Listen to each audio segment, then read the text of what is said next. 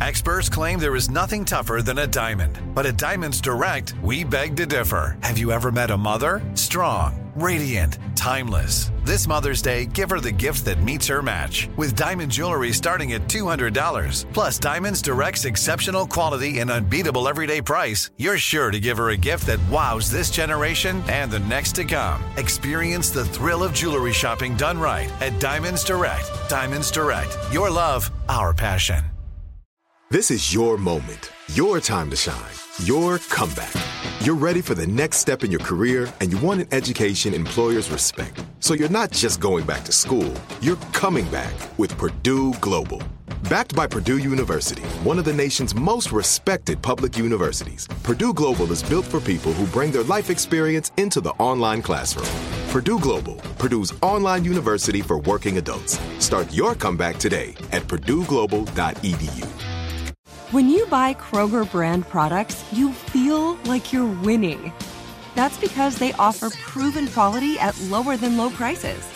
In fact, we guarantee that you and your family will love how Kroger brand products taste, or you get your money back. So next time you're shopping for the family, look for delicious Kroger brand products, because they'll make you all feel like you're winning. Shop now, in-store, or online. Kroger, fresh for everyone. We just can't seem to catch a break, huh? So many rough fire seasons. But we made it through, and now there's another risk. All that charred soil and burnt vegetation can lead to floods and mud flow. I know, but you've got this too. And one way to get this is to get this, flood insurance.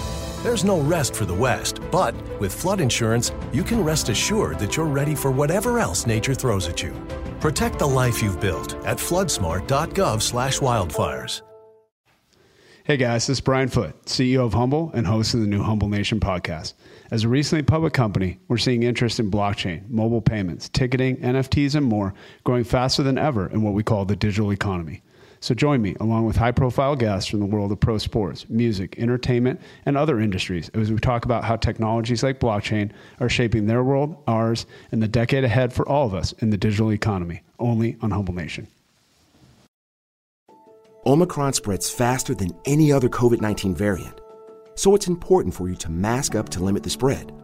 N95, KN95, and KF94 masks offer the best fit and filtration.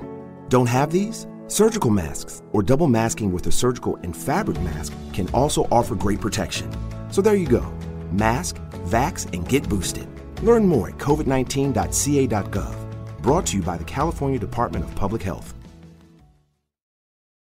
I think that con artists are effective because they are incredible readers of human beings. What they do better than almost anyone else is figure out what makes you personally tick, what motivates you. What are your hopes? What are you scared of? What are your fears? What are your hangups? How do you see the world? What are the biases and the lenses through which you view reality? And then what they do is sell that back to you. They give you the vision of the world that you already believe in, the vision of yourself that you want to see reflected back, and not reality. Part of what makes a con artist's story so compelling is there's usually a grain of truth that makes the lie more convincing. So it was with Glafira Rosales and the story she was spinning to Ann Friedman about a supposed Clyfford Still painting. It was a wild tale in which the painting was said to be photographed, then stored in the trunk of a car, only the car's rear engine had caught fire, leaving the painting badly burned and unsellable. It did happen, actually. Carlos was preparing the pieces and he was treating them with hair dryers and putting them in cold and hot temperatures. So that one got burned because he forgot to turn the hair dryer off, and of course it went in flames. And now Anne is waiting for the piece. And what is the explanation I'm going to give? Well, Carlos told me, will tell them this. Ironically, Ann Friedman would later use a fragment of the burned painting as proof that Glafira's paintings must have been real. After all, what forgers would intentionally burn their carefully crafted artwork? In fact, certain materials in the burned fragment typically appeared in authentic Clyfford Still paintings. A mishap that could have hindered the entire operation became, instead, proof of the painting's authenticity. Glafira Rosales is unquestionably the most fascinating and elusive character in the story of the Knoedler scandal. While many of the major players have sat for interviews on camera or in print over the years, Rosales has only told her story privately to federal prosecutors and investigators. Michael Schneerson and I spoke with Glafira Rosales in early 2021 in a small conference room at the Lowell Hotel in New York City. She was accompanied by her daughter, Soli. Rosales is a shy, diminutive woman with straight, dark hair almost shoulder length and glasses that make her look rather academic. She speaks softly, apologizing for her English. These days, Rosales lives with her daughter in a small Upper East Side apartment. Decades before the irresistible hustle of New York City life would lure her to Knoedler, Glafira Rosales was born and raised in Mexico. My father had a lot of cows, all kind of animals, and we have to help with everything, of course. It was a little ranch, so no water, no electricity. I grew up with a very difficult father. My childhood, it was very, very difficult. Your father was difficult? Well, he was abusive. You know, we have to get up at 4 o'clock in the morning, go and help him to the farm, also help my mom, clean places for the animals, give them food, carry water from kilometers away because there was no water. And then I went to Mexico City, so I studied there. I was a nurse, I became a nurse, and then I was studying medicine. It was my dream to be a doctor. Despite her initial dreams of working in medicine, Rosales was intrigued by fine art as well.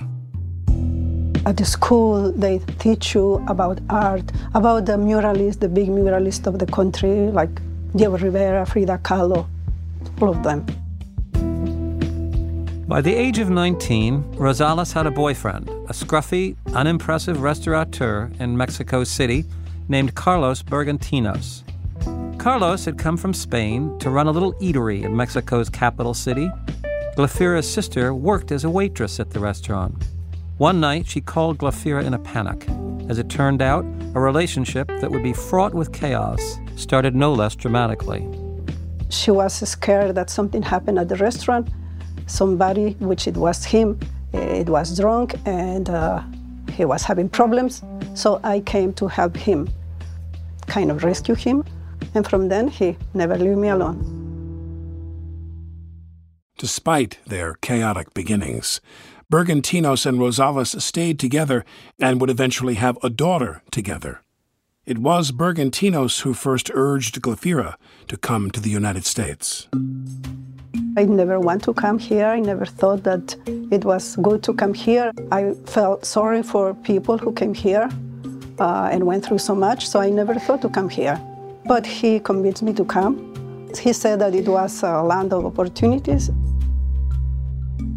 Carlos and Glafira first arrived in Chicago in 1983. They lived there only for a short time before moving south to Houston, Texas, where the couple worked many different low-wage jobs to support themselves. He was working as a waiter. He works as a chef. I clean houses. I work as a waitress, bus girl, taking care of elderly people. From Houston, the couple eventually moved to New York City. They arrived one night on a bus at Port Authority. Walking past prostitutes and drug addicts, they carried their bags to a shelter on 14th Street, but were turned away.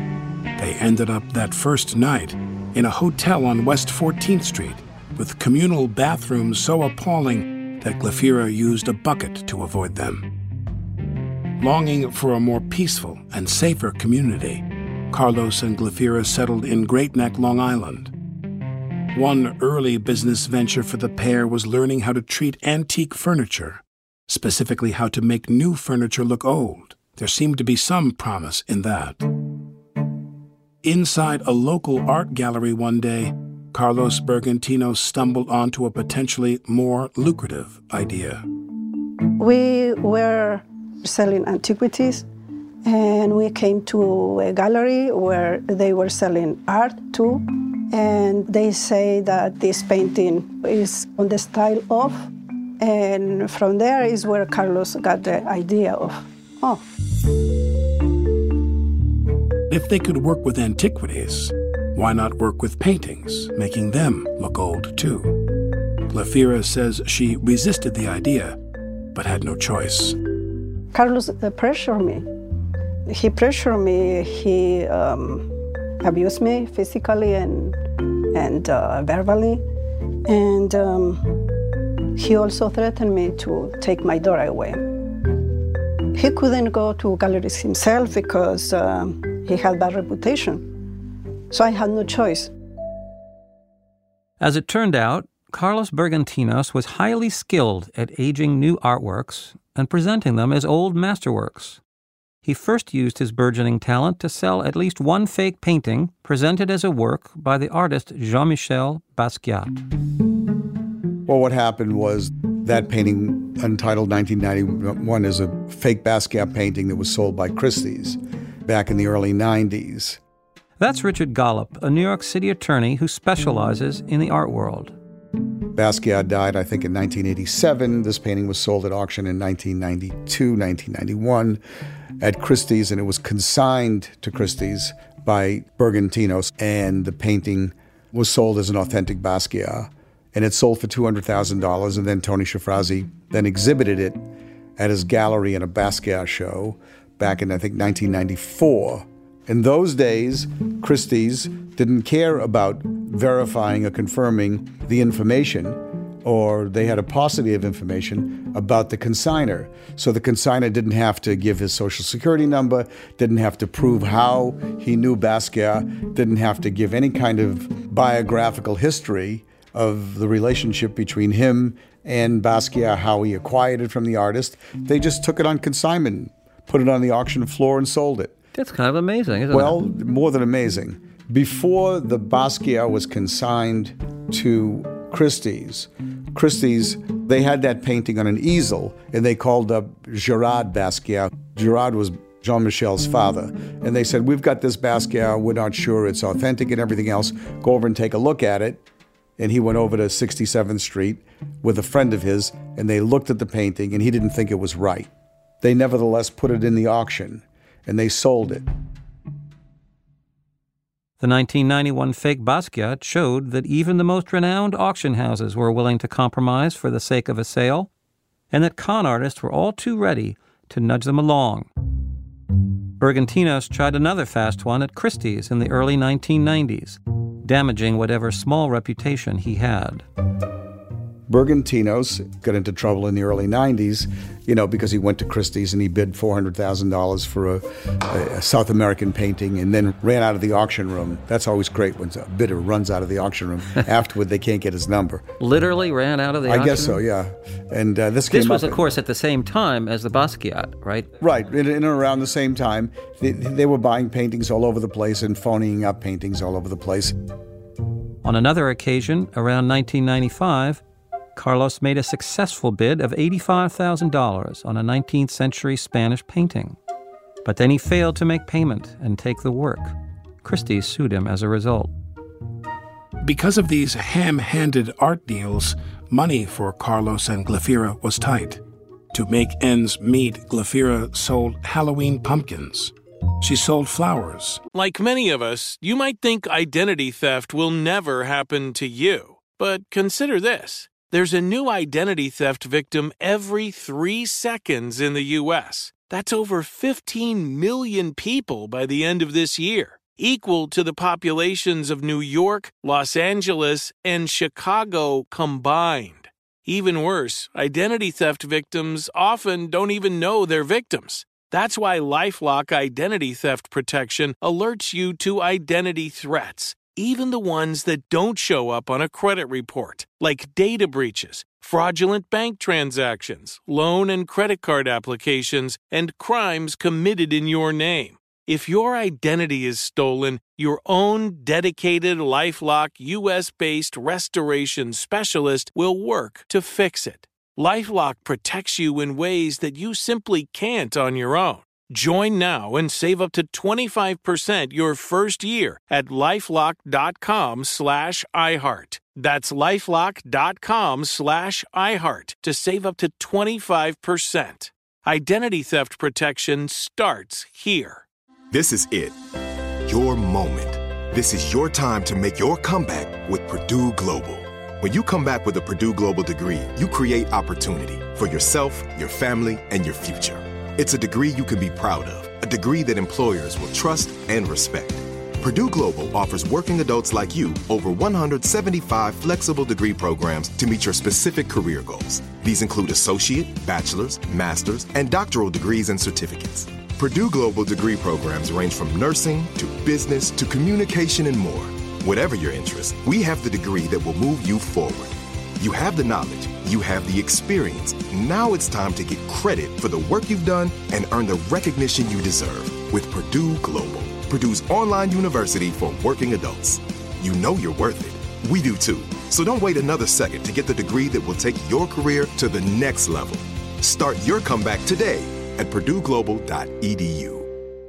It took 11 years to get to this sale. The Knix Anniversary Sale is on now at knix.com. Celebrate the intimate apparel company that has reinvented products for real life with one of Knix's biggest sales of the year. Get 30% off all leak-proof apparel from the #1 leak-proof brand in North America, including period underwear, swimwear, activewear, and more. Millions of people have made the switch to Knix leak-proof underwear, and there's never been a better time for you to try. Save 30% on super comfortable, machine-washable, and great-looking underwear that's perfect for periods and light bladder leaks. Choose from a variety of colors, styles, and sizes, from extra small to 4XL. You can even match your leak-proof underwear with an incredibly supportive and comfortable Knix wireless bra. Don't miss this chance to stock up on your Knix favorites or try something new. It only happens once a year at Knix.com. That's KNIX.com for the Knix Anniversary Sale. Hurry, the sale ends on Monday, May 13th. Go to Knix.com. That's KNIX.com. At one point, she and Carlos even wholesaled lobsters to New York restaurants.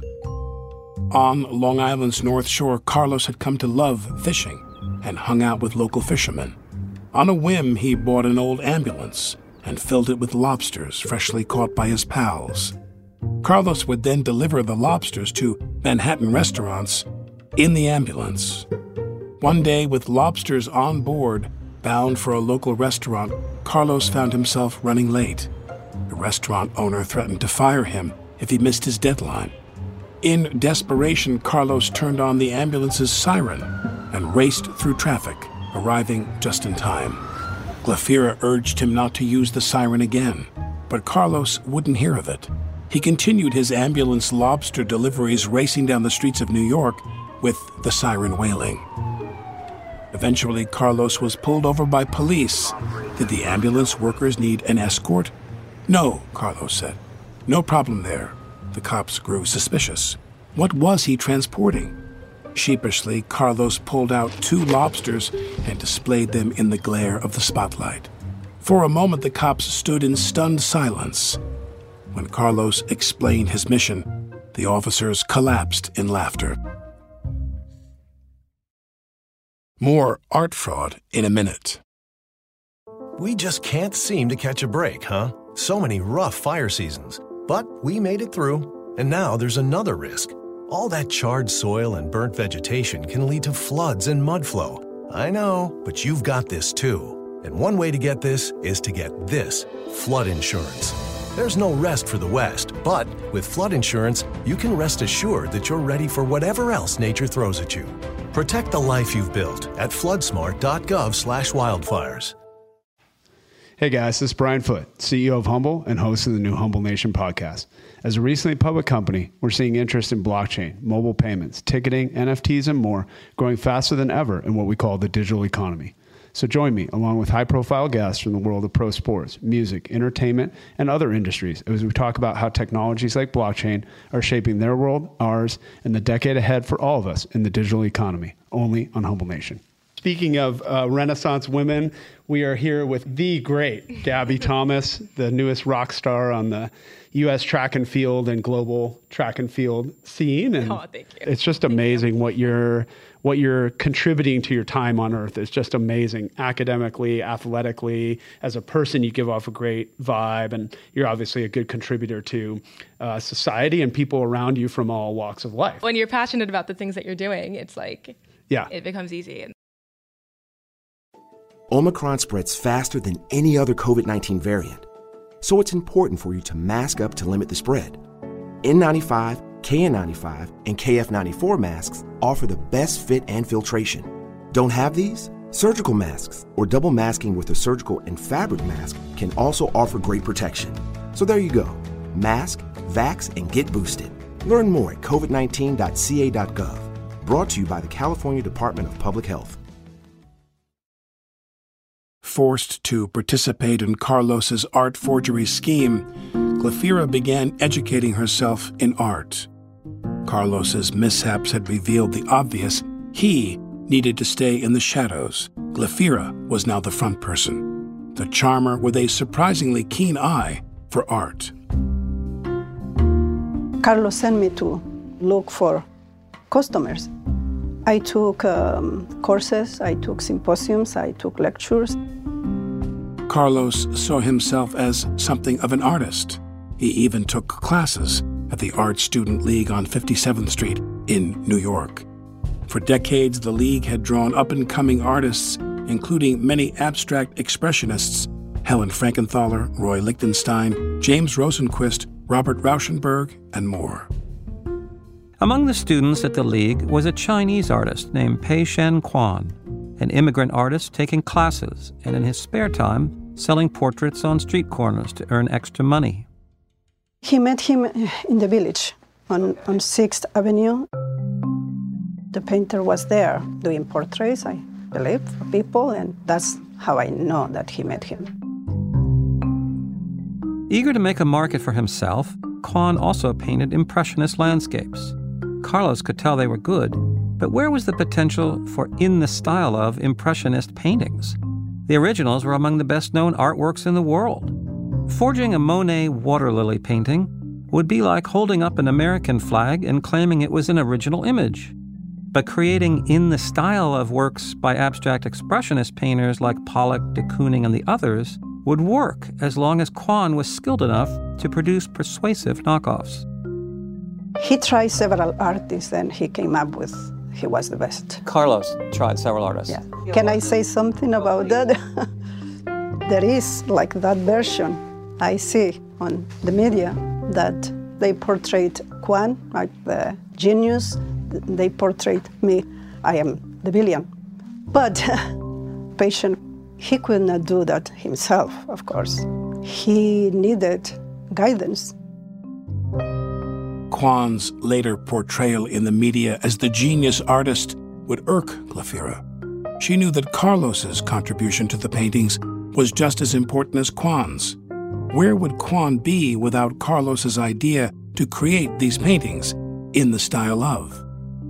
Glafira saw how much work Quan put into each painting, but she also knew just how much of the process was a true team effort.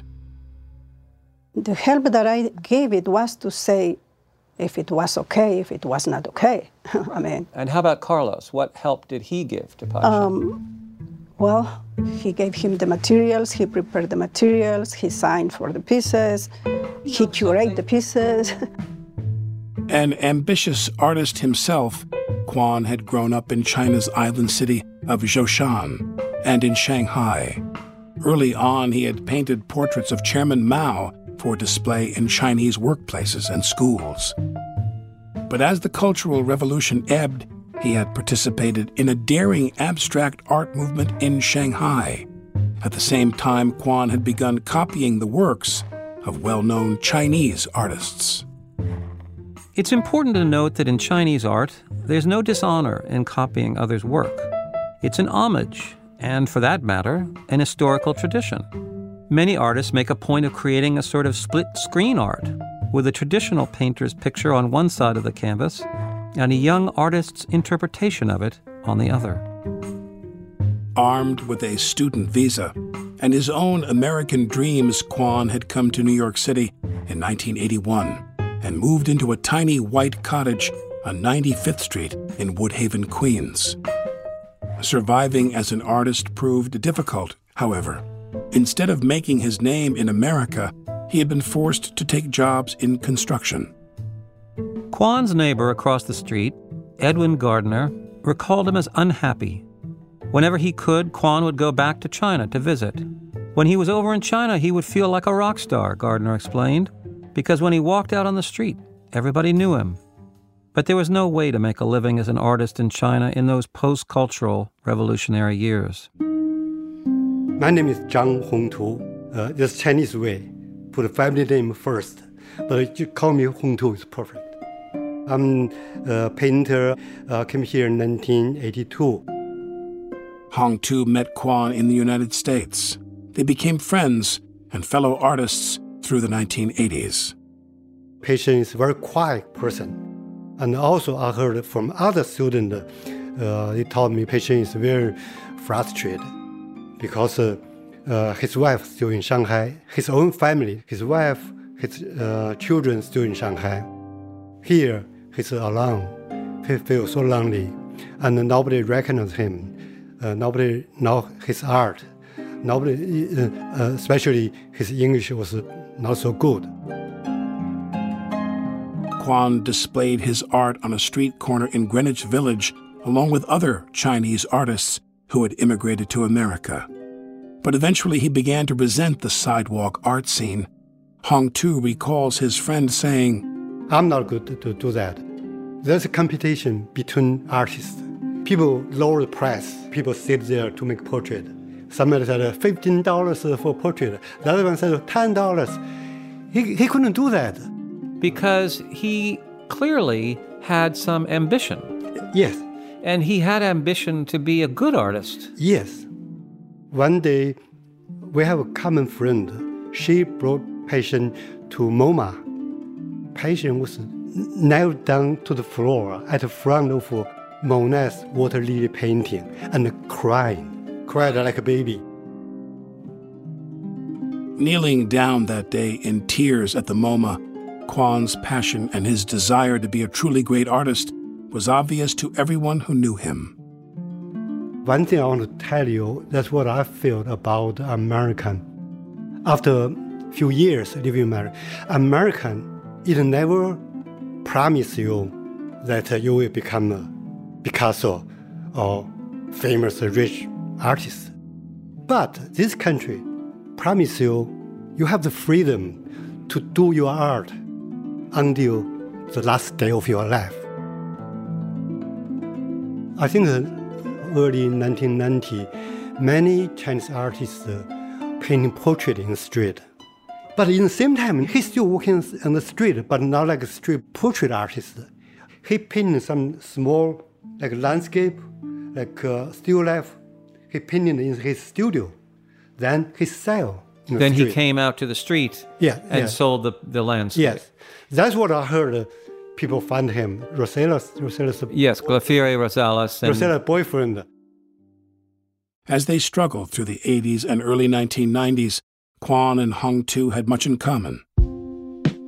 Though by outward appearances, Hongtu was more successful. He found a gallery to represent him both in New York and China.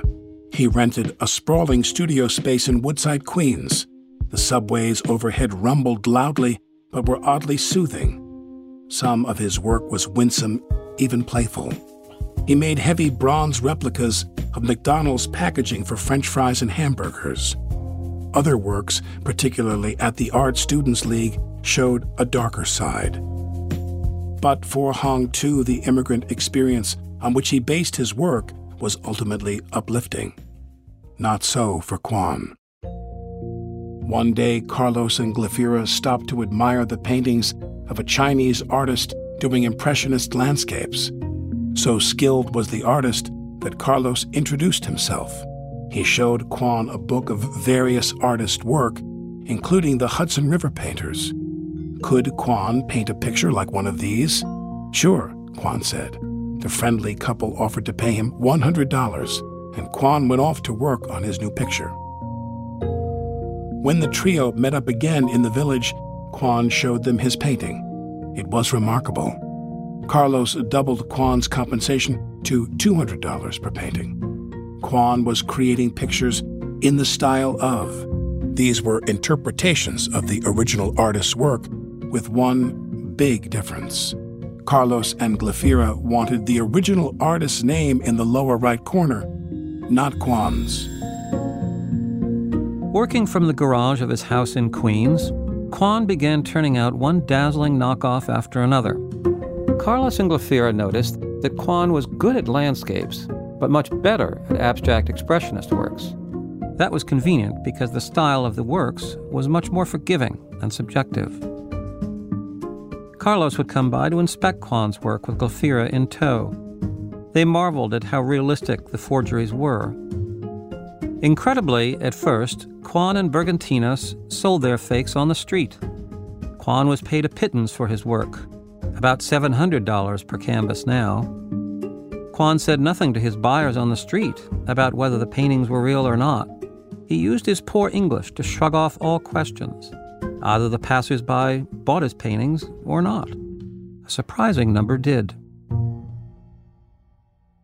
Remarkably, Quan proved so facile that he could imitate not just one mid-century master, but nearly all of them.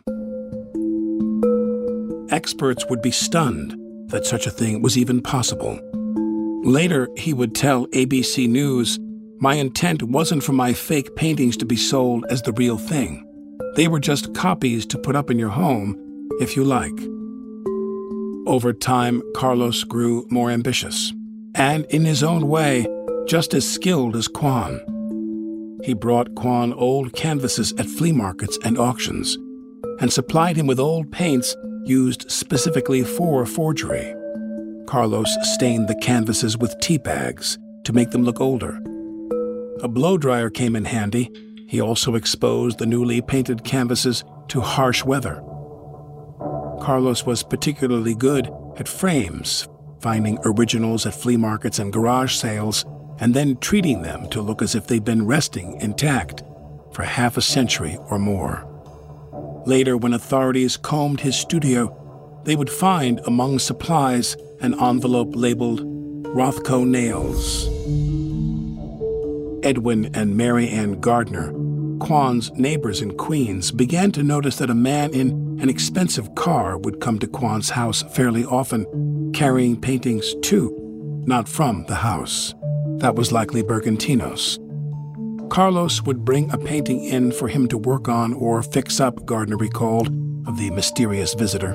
But Quan didn't volunteer any details, and Gardner thought better than to ask. Into Quan's tiny garage came the paintings, wrapped up. Out they went some days later. Before long, Quan's wife came to join him in the U.S., the result of a complex and expensive process that his fellow artists could hardly help but notice. And now, with some money in his pocket, he decided to celebrate. I went to a big party. He hosted a big party at his house because his wife moved to New York, joined him. That's big things for everyone. So he gave a big party. And I asked him, "Hey, what are you doing right now?" He said, "I have some dealer representing my work." That time, when I recall the timeline, he already do the fake painting. Quan didn't tell Hong Tu or any of his other guests what he was doing. He just turned up the music. We were singing together, we're dancing together. That for Chinese people, Chinese party, it's unusual. Usually people just eating, just talking now. Later, when the truth came out, the occasional write-up would note that Chinese artists often imitated the work of earlier masters. But as Hong Tu noted, there was a difference between an artistic tribute signed by the acolyte's name and a work where only the original signature was appended. Because when you sell this kind of painting, other people's style with a signature, but you tell people, that's my study or that's my copy. What you didn't do was claim your own painting was someone else's work. That, declared Hong Tu, was a crime. If you copy other people's work, you sell. That means you get money from others' work. Bergantinos would deny ever meeting Ann Friedman or visiting the Knoedler Gallery. He said Glaphyra alone had duped the Knoedler. He claimed Glaphyra had hired Kwon to turn out the forged masters. I was never ambitious, Carlos told the New York Times in a follow-up article. Glaphyra was the ambitious one. She had been motivated, he said, by money and glamour. She loved fancy clothes and fancy parties. Glaphyra has her own version, of course. She says Carlos had grown more abusive and given her no choice but to carry on as the front person in the scheme. The fancy parties and the fancy clothes she may have bought were part of the job. Without that polished appearance, she might never have met Jaime Andrade and Ann Friedman at a Soho art gallery opening in the early 1990s.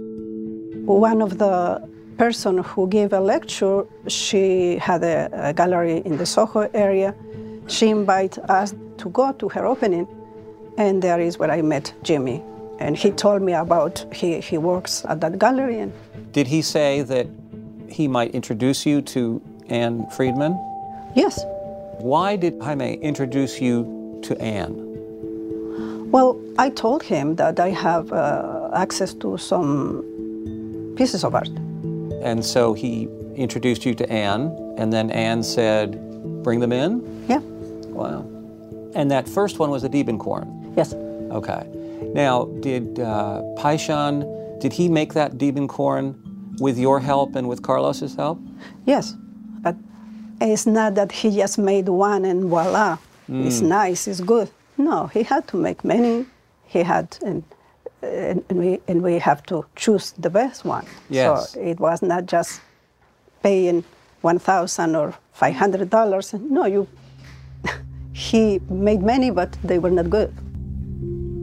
So many efforts. Finally, you had a good Diebenkorn, and you took it in. And when you came in to the Knoedler, how did you feel? I mean, wasn't it kind of scary? Oof, very scary. I knew, that. You knew the painting was fake. Well, yes, I did. So it was very scary, very stressful. But I was pressured by Carlos. It would be fair to say here that a couple as skilled in prevarication as Rosales and Bergantinos may not have been entirely truthful in recounting their story. At the same time, for Glaphyra at least, the cost of later lying to law enforcement investigators would have been severe indeed if discrepancies were discovered. We are inclined to believe that the story she's told us is true, but it's worth remembering that these are the words of a self-confessed con artist. Glaphyra was very smart in targeting Ann specifically. I think that she had to understand the profile of the victim she was looking for. Someone who had everything to gain, someone who needed to establish her name in the art world, someone who was hungry and still needed something that would cement her reputation. That's Maria Konnikova again. Maria is the author of The Confidence Game, Why We Fall for It Every Time. A New Yorker staff writer and Harvard graduate, Maria devotes a whole chapter of her book to the Knoedler forgeries, bringing to bear her years of study of the practice of deception and chance. In the relationship between Ann Friedman and Glaphyra Rosales, she saw classic signs of the con artist at work and an all-too-willing victim. There were a few things about Ann that I think really stood out. She was new at her job, and she started as a secretary, so someone who clearly starts with a chip on her shoulder in some respects, because you start from the very bottom. She's female. Most directors of prominent art galleries are males. She's not yet established. People are kind of looking at her thinking, is she going to be able to pull this off? And so I'm guessing that Glafira made the rounds of the art world, looked into different galleries, and tried to figure out who's going to be my ideal victim. It was not happenstance that she approached Anne and that she actually zeroed in on someone who would be the most susceptible, who was most likely to believe this because she was most motivated to believe this. So thrillingly vibrant were the works and seemingly real that Anne Friedman let her passions get the best of her. Of course they were genuine, she told art world experts. How could they not be? Amongst fellow staffers, experts, and collectors, Anne was adamant. Soon she felt Glafira and her client, Mr. X Jr., would trust her enough to share their story with her. And she was trustworthy, as Anne fervently told Glafira every time she came in. In the meantime, Anne had to avoid pushing too hard, lest Mr. X Jr. reconsider and take his paintings elsewhere. And so, through the rest of the 1990s, the shy seller and the eager buyer kept... This is it. Your moment. This is your time to make your comeback with Purdue Global. When you come back with a Purdue Global degree, you create opportunity for yourself, your family, and your future. It's a degree you can be proud of, a degree that employers will trust and respect. Purdue Global offers working adults like you over 175 flexible degree programs to meet your specific career goals. These include associate, bachelor's, master's, and doctoral degrees and certificates. Purdue Global degree programs range from nursing to business to communication and more. Whatever your interest, we have the degree that will move you forward. You have the knowledge, you have the experience. Now it's time to get credit for the work you've done and earn the recognition you deserve with Purdue Global. Purdue's online university for working adults. You know you're worth it. We do too. So don't wait another second to get the degree that will take your career to the next level. Start your comeback today at purdueglobal.edu. It took 11 years to get to this sale. The Knix Anniversary Sale is on now at knix.com. Celebrate the intimate apparel company that has reinvented products for real life with one of Knix's biggest sales of the year. Get 30% off all leak-proof apparel from the #1 leak-proof brand in North America, including period underwear, swimwear, activewear, and more. Millions of people have made the switch to Knix leak-proof underwear, and there's never been a better time for you to try. Save 30% on super comfortable, machine-washable, and great-looking underwear that's perfect for periods and light bladder leaks. Choose from a variety of colors, styles, and sizes, from extra small to 4XL. You can even match your leak-proof underwear with an incredibly supportive and comfortable Knix wireless bra. Don't miss this chance to stock up on your Knix favorites or try something new. It only happens once a year at Knix.com. That's KNIX.com for the Knix Anniversary Sale. Hurry, the sale ends on Monday, May 13th. Go to Knix.com. That's KNIX.com. Whether you're a savvy spender maximizing your savings with cashback rewards, a thrifty rate watcher seeking the lowest interest, or a travel enthusiast looking for extraordinary perks, Kemba Financial Credit Union has a visa to complement your lifestyle and unique needs. Apply today at Kemba.org to unlock a limited-time 2% cash back on purchases and pay 0% interest on balance transfers for an entire year with a new visa from Kemba. You deserve a card that works for you. Restrictions apply. Offer ends June 30th, 2024. An uneasy balance.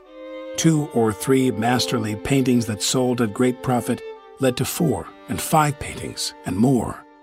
None had any reasonable provenance. Naturally, Anne grew desperate to hear more. Perhaps the first clue came over lunch. Glafira and Anne had become close enough to celebrate each new painting from the Mr. X Jr. collection with a high-priced Upper East Side lunch. Glafira was kind enough to remember Anne's birthday and gave her a meaningful present each year, an expensive pen, for example. Anne, in turn, would ask Glafira about her daughter, who excelled in violin. I saw her as a well-mannered woman, Anne later said of Glafira to Vanity Fair. Was it frustrating that I couldn't learn more from her? Sure, but I always hoped, every time I was with her, that she would reveal more, and that I would come closer to knowing more, stone by overturned stone. She knew that someday I expected to meet him, Anne added of Glafira and Mr. X Jr. She never said never. She just said, can't now. Under gentle but persistent pressure, Rosales finally let slip that Mr. X and his wife, the parents of her client, had been a wealthy couple from the Philippines. Their fortune had come from the sugar business, and it had allowed them to make frequent art-buying trips to New York. Often on these trips, Glafira recounted, they had been guided by Alfonso Osorio, an abstract expressionist painter whose own Philippine family, like Mr. and Mrs. X's, had grown wealthy from the sugar trade. As Anne discovered in her research, Osorio was close to many abstract expressionist painters, none more so than Jackson Pollock. Often in the 1950s, Osorio entertained the Hamptons art crowd at his 60-acre East Hampton waterfront compound called The Creeks. It was at Pollock's urging that Osorio bought The Creeks in the first place. As Anne noted with growing excitement, Osorio had been known for acting as an informal art advisor, putting buyers, especially Filipino buyers, in touch with artists and their dealers. It was possible that the paintings may have been bought directly from various New York artists' studios, in cash, with no taxes paid. From there, they would be smuggled back to the Philippines. That would account for the collection's long disappearance and their reemergence in Glafira's hands. Or so said Anne. It was art world sleuthing, one clue leading to the next.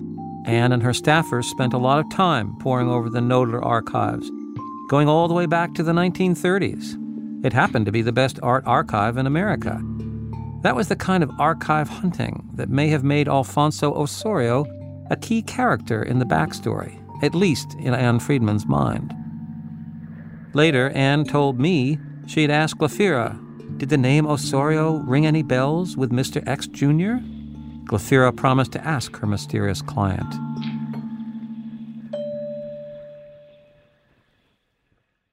We'll be back after this. He loves me. He loves me not. He loves me. He loves me not. He loves me not. So he returned me, because he had 30 days to do so, which is plenty of time to discover you don't love someone, or, in my case, something. Because, surprise, I'm a CarMax car, who is now back on the market. 30-day money-back guarantee. It's car buying reimagined. CarMax. 30-day, 1,500-mile limit. See CarMax.com for details. Advertising is online and delivered where you are, just like this radio ad. Want to know what else is delivered where you are? We'll give you a hint. It's shiny, has a honk, and comes with special features that you get to personally pick out, like leather or cloth, sunroof or moonroof, or four-wheel drive versus all-wheel drive. Yeah, a car, a CarMax car. Buy online, get it delivered to you. It's car buying reimagined. CarMax. Available within a 60-mile radius of select stores. See CarMax.com for details. Some restrictions apply. You know, historical trading markets just don't come around that often. Exactly. It's a once-in-a-lifetime thing. And, you know, we look back at the NYSE and then the 90s.com with the NASDAQ. And I'm going, this is a new market. Hey guys, this is Brian Foote, CEO of Humble and host of the new Humble Nation podcast. As a recently public company, we're seeing interest in blockchain, mobile payments, ticketing, NFTs, and more growing faster than ever in what we call the digital economy. So join me, along with high-profile guests from the world of pro sports, music, entertainment, and other industries, as we talk about how technologies like blockchain are shaping their world, ours, and the decade ahead for all of us in the digital economy, only on Humble Nation.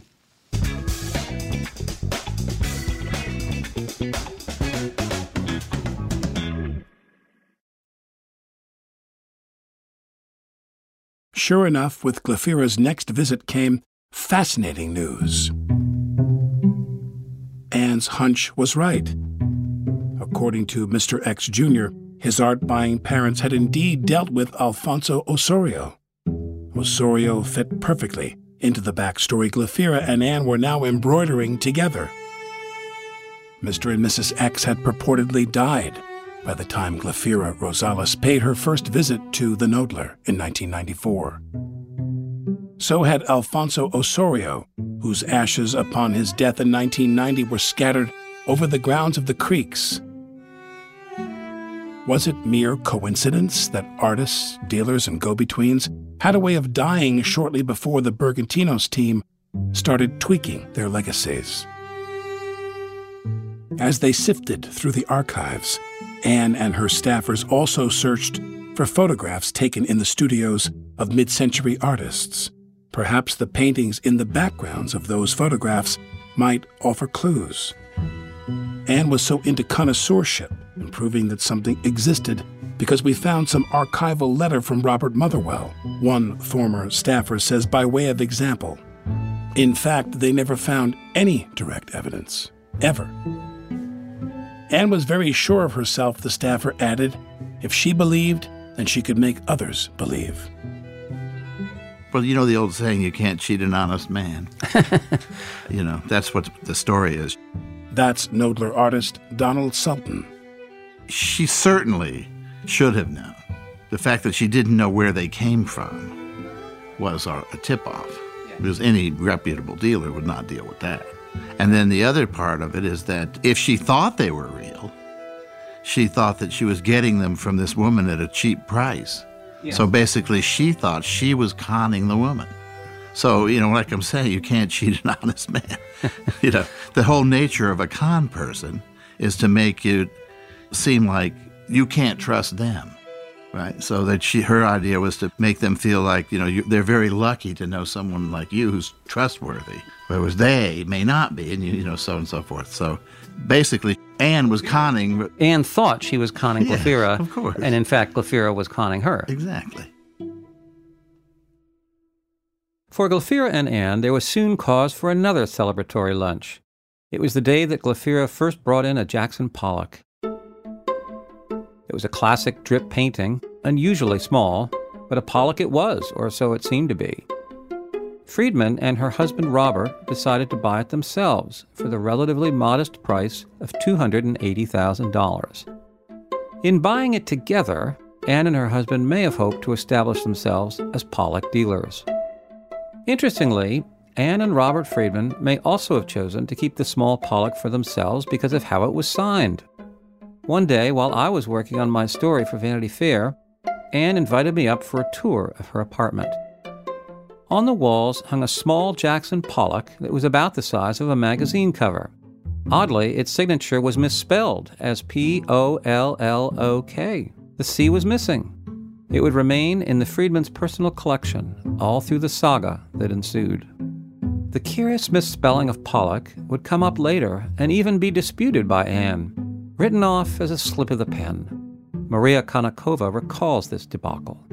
She started describing how, probably, the pen skipped or this or that. She made up excuses for it rather than say, okay, this is a problem. She said, see, it's definitely not a fake because a fake Pollock would never have misspelled the name Pollock.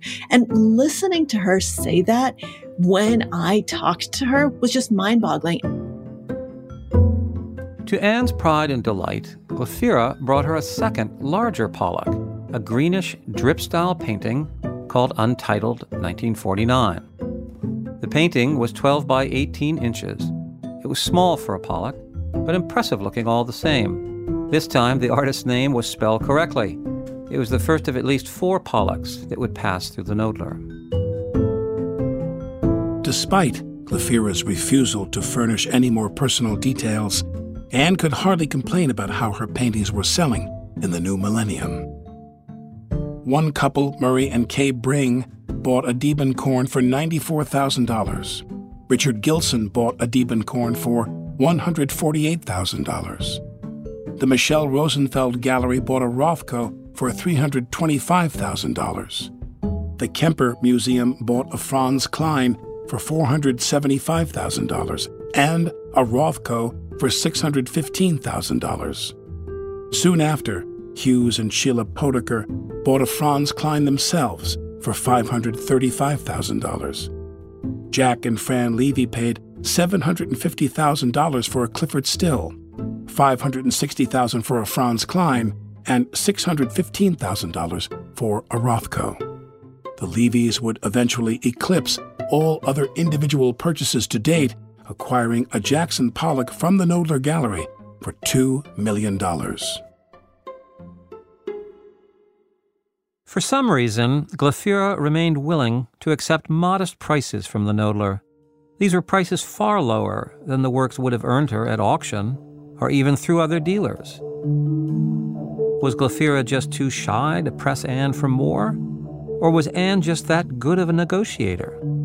Perhaps the latter, since as Anne later put it with pride, quote, "I never paid Glafira a commission. I just gave her the net price," end quote. Which was to say that the two women agreed on a flat fee, and Glafira just took what she got. Anne then set whatever retail price she liked and sold them to the buyer. There was not percentage to me. There was a payment. Carlos told me, ask her for this much. I got that much. I don't know how much she got. Anne never told Glafira what the retail price would be.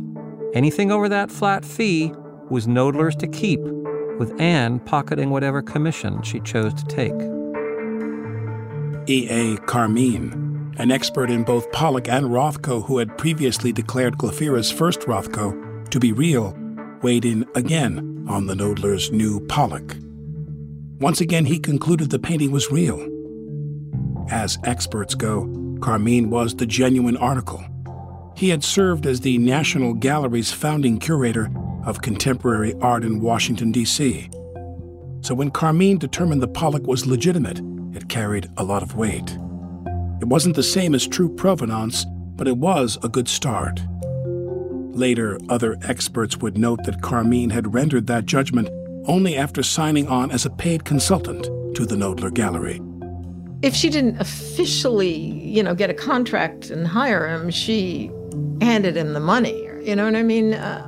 And also she used stories. She said, E.A. Carmine approved this. Doesn't mean he approved it. One Knoedler staffer recalled just how vital a role Carmine was now playing in legitimizing works from Glafira Rosales. One time we had a check going out to E.A. Carmine, the staffer recalled, only the check hadn't been cut yet, and Anne was furious. He wrote appraisals that helped sell work, the colleague recalls Anne saying. He really just got us out of a jam. We need to get him a check right away. Jack Levy, co-chairman of mergers and acquisitions at Goldman Sachs, bought his $2 million Pollock in late 2001. The Levys had already bought 3 other mid-century works from Knoedler that would turn out to be fake. With that purchase of untitled 1949, they were in for over $4.3 million. Levy was an eager collector, but a careful one too. Before taking possession of his Pollock, he demanded it be vetted by the International Foundation for Art Research, or IFAR. If IFAR approved the work, he would happily accept the sale. If not, Knoedler would have to take the painting back and return $2 million to the Levys. Anne readily agreed. Later, she said she had no doubt the painting was real. The cover letter was certainly seen by Jack Levy. We said we cannot accept the work as a work by Jackson Pollock. More from Sharon Flesher, executive director of IFAR, next time on Art Fraud. But now old friends are acting strange. They shake their heads. They say I've changed. Well, something's lost, but something's gained in living every day. I've looked at life from both sides now, from win and lose, and still somehow. Art Fraud is brought to you by iHeartRadio and Cavalry Audio. Our executive producers are Matt Del Piano, Keegan Rosenberger, Andy Turner, myself, and Michael Schneerson. Special thanks to composer Danielle Ava Schwab. The classical selections in this week's episode are from her new album Out of the Tunnel, available now. We're produced by Brandon Morgan and Zach McNeese. Zach also edited and mixed this episode. Lindsay Hoffman is our managing producer. Our writer is Michael Schneerson.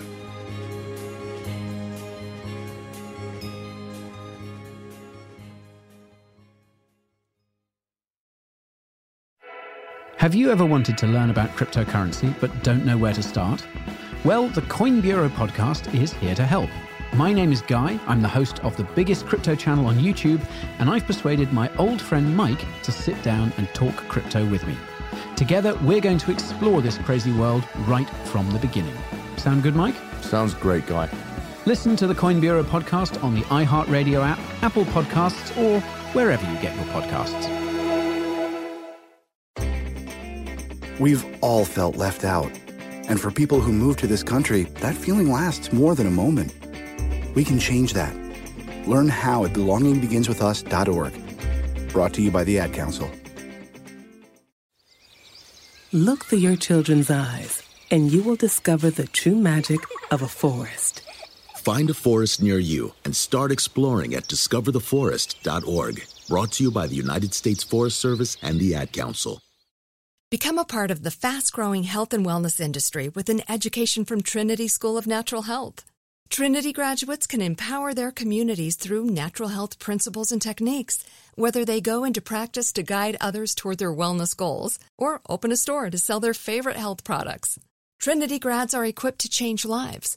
With 19 online programs and flexibility to fit your busy schedule, including the popular Certified Natural Health Professional, you can get the training that helps you turn your passion into a career. And here's the best part. You can earn the certification in less than a year. From herbology to naturopathy and health coaching, Trinity allows you to make a meaningful difference by helping others live healthier, happier lives. Don't wait any longer to pursue your passion for natural health. Enroll today at trinityschool.org. That's trinityschool.org.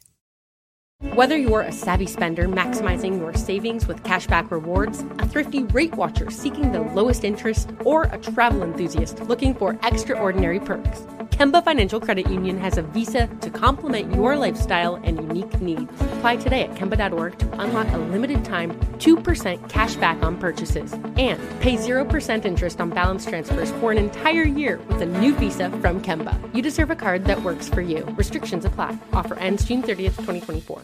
Are you still searching for your perfect place to call home? Well, now is the time to buy at Fisher Homes. If you're looking to move in before the end of 2024, May could be your last opportunity to start building your dream home and close before the year's end. If you're hoping to move in even sooner, Fisher Homes also has homes that are move-in ready and waiting for you, where you can start enjoying the benefits of homeownership even faster. Schedule your personal tour with a new home advisor today at FisherHomes.com and make this spring the season you find your perfect home sweet home.